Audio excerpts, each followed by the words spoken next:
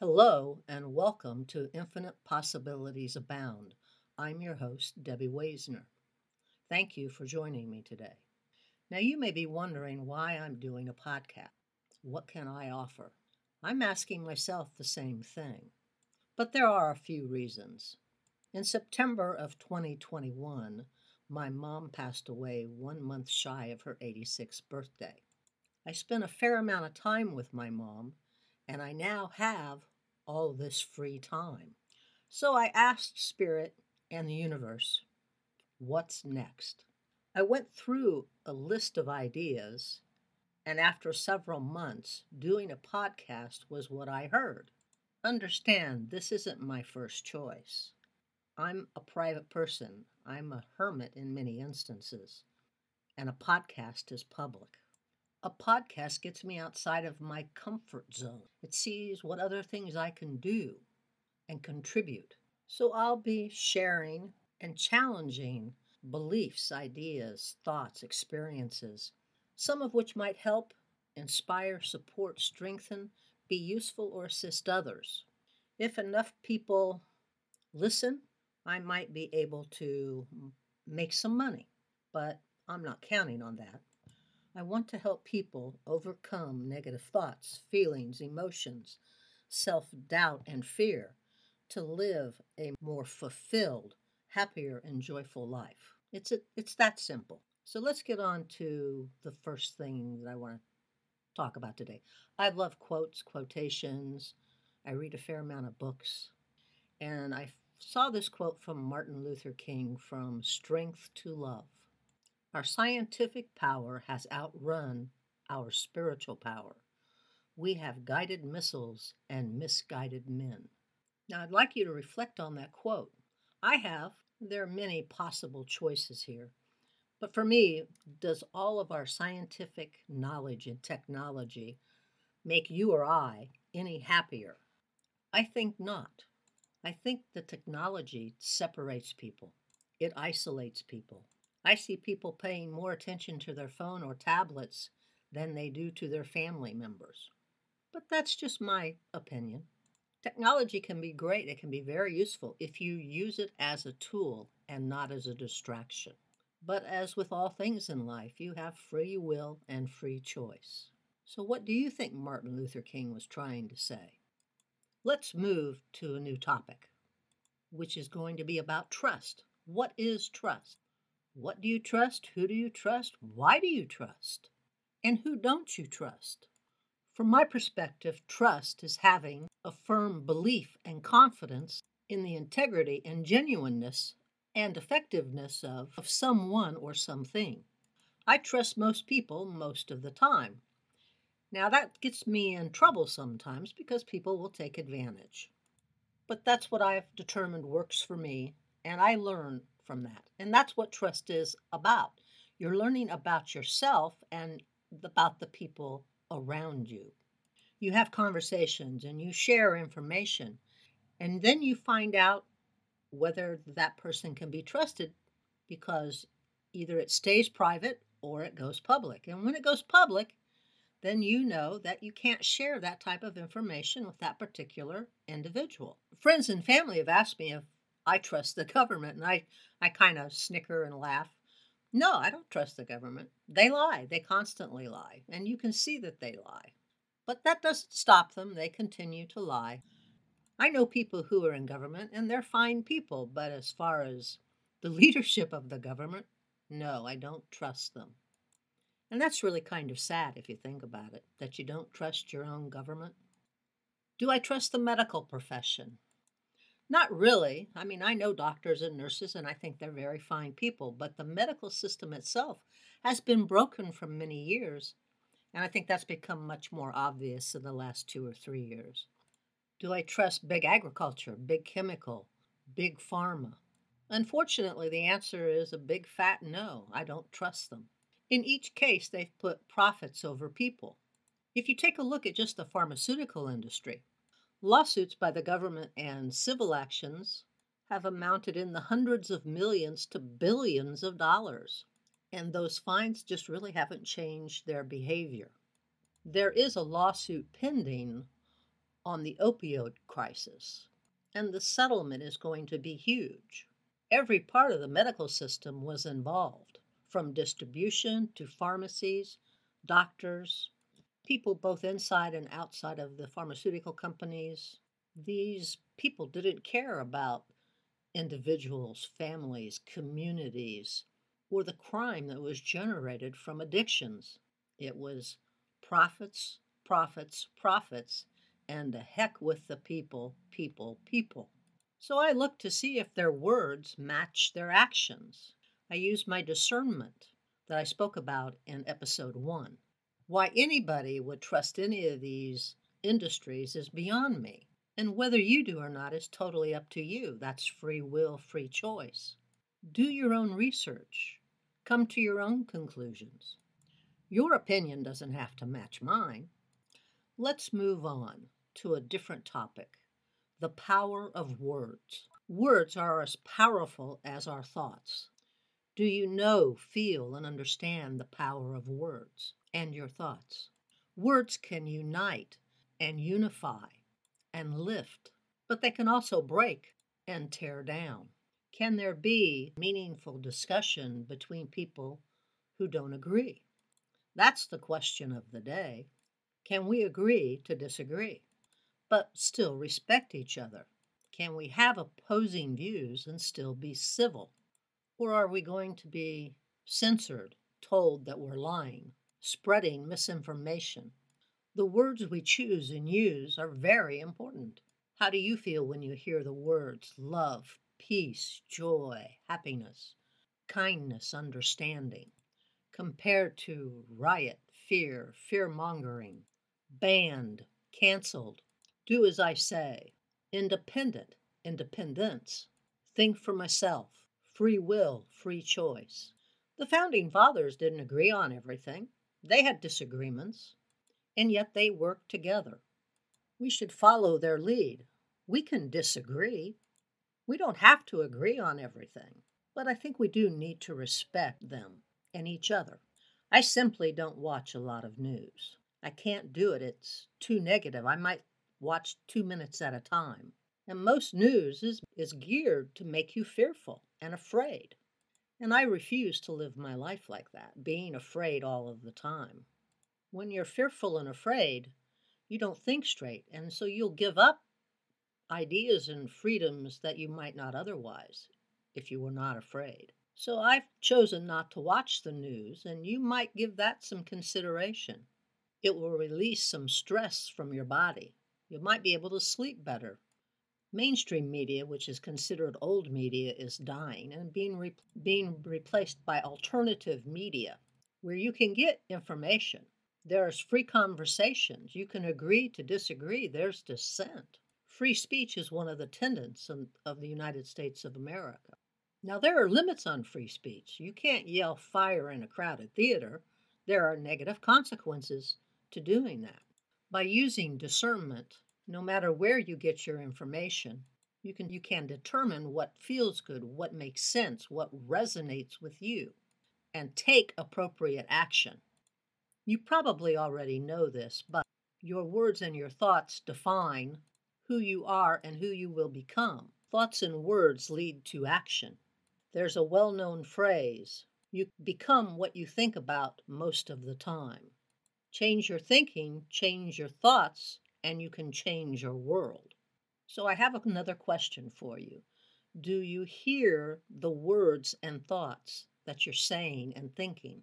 Do you use words that empower or tear down? If your sentences start with words like, I can't, I won't, I don't think, it's not possible, it will never change because, then you've programmed yourself to fail or not even attempt to do.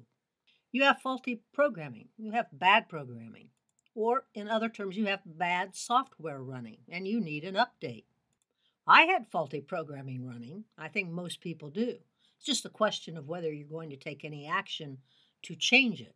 It does require determination, focus, and persistence.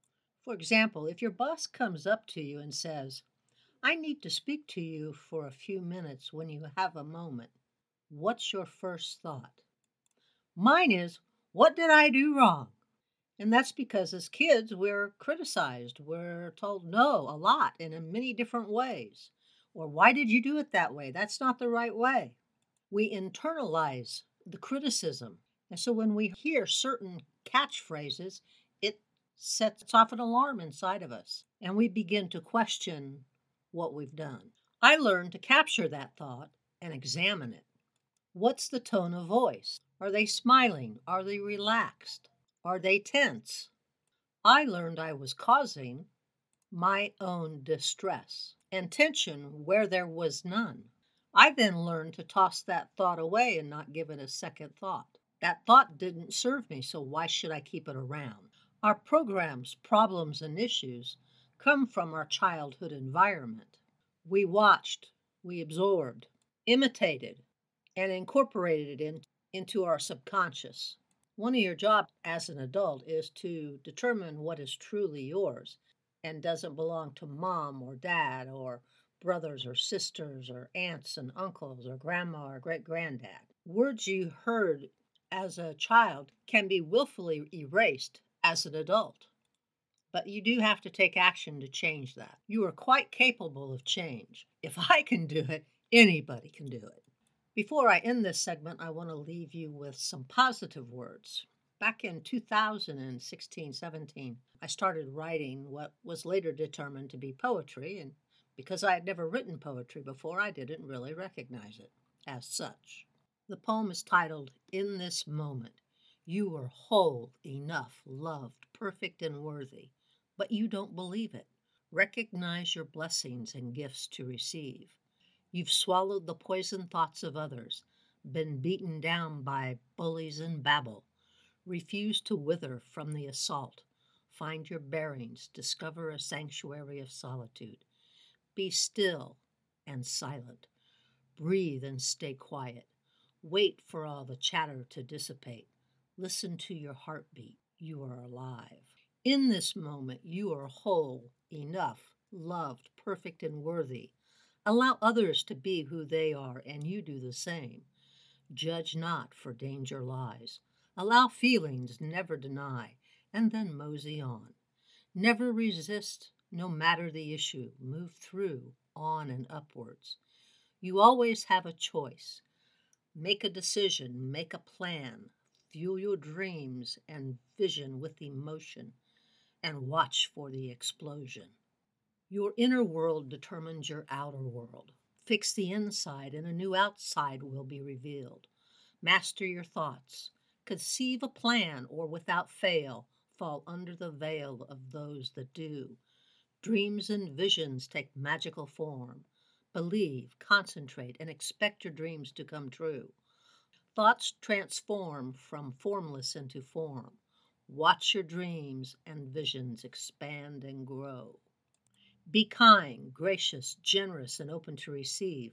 Forgive all for everything. Resist, and a bond is formed. Let it go away. It floats in the gentle breeze of the day. You are whole, enough, loved, perfect, and worthy. Believe, conceive, concentrate, expect. Support with knowing it will come. Don't stress, worry, or overdo action, as those are energies that stop you in your tracks. Find those thoughts and emotions that make you feel good.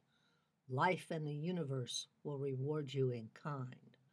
I hope you enjoyed that poem. I like it. Let's continue on to another topic. How do you define yourself? How you define yourself is really very important. You can look at your basic characteristics. I'm a human being and I'm female. After that, everything is up in the air from my point of view.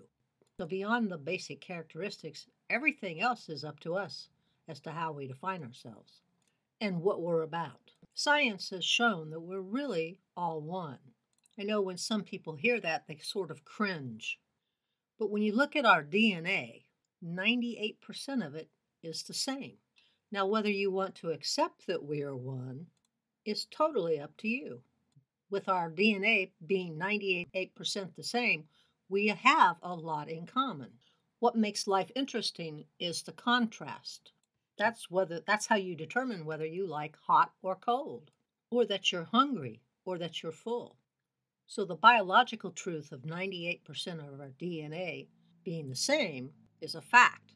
Now, what you do with that fact is totally up to you. It's not uncommon for people to reject things that are true because it doesn't fit with their set of thoughts or beliefs. That's free will and free choice. I'm a human being and female. I don't define myself by what I do. I'm a reader. I'm a writer. I'm a pet owner. I'm a photographer. I love taking pictures. I'm a hiker. I'm a gardener. I've worked in research and development in a number of industrial settings. I'm a daughter. I'm a niece. I'm an aunt. I'm a friend. I'm a coworker. I'm a neighbor. I've had successes. I've had failures. I've been rejected. I have rejected things. I've had accidents. I've been a victim of crime multiple times. I've had lots of experiences, but there's no one thing that really defines me. All these experiences together make me who I am today. I wouldn't do away with any of the negative experiences. They have influenced me. I didn't like them when they were going on, and I couldn't stop them or change it, and I wouldn't repeat them, but there was a value there, and they did make an impact and make me who I am today. We all have some negative things in our past, and we have to learn to deal with the past, to make peace with the past, and move on. You are what you believe you are. I'm happy. I'm kind. I'm peaceful. I'm calm. I'm harmonious. But I've worked on myself, read a lot of books, took a lot of seminars, incorporated some stuff, rejected others, have improved myself. I like who I am. You're not just one thing. You're not your job or the amount of money that you make. You're complex and you're simple. I'm complex, but I'm really very simple in most things.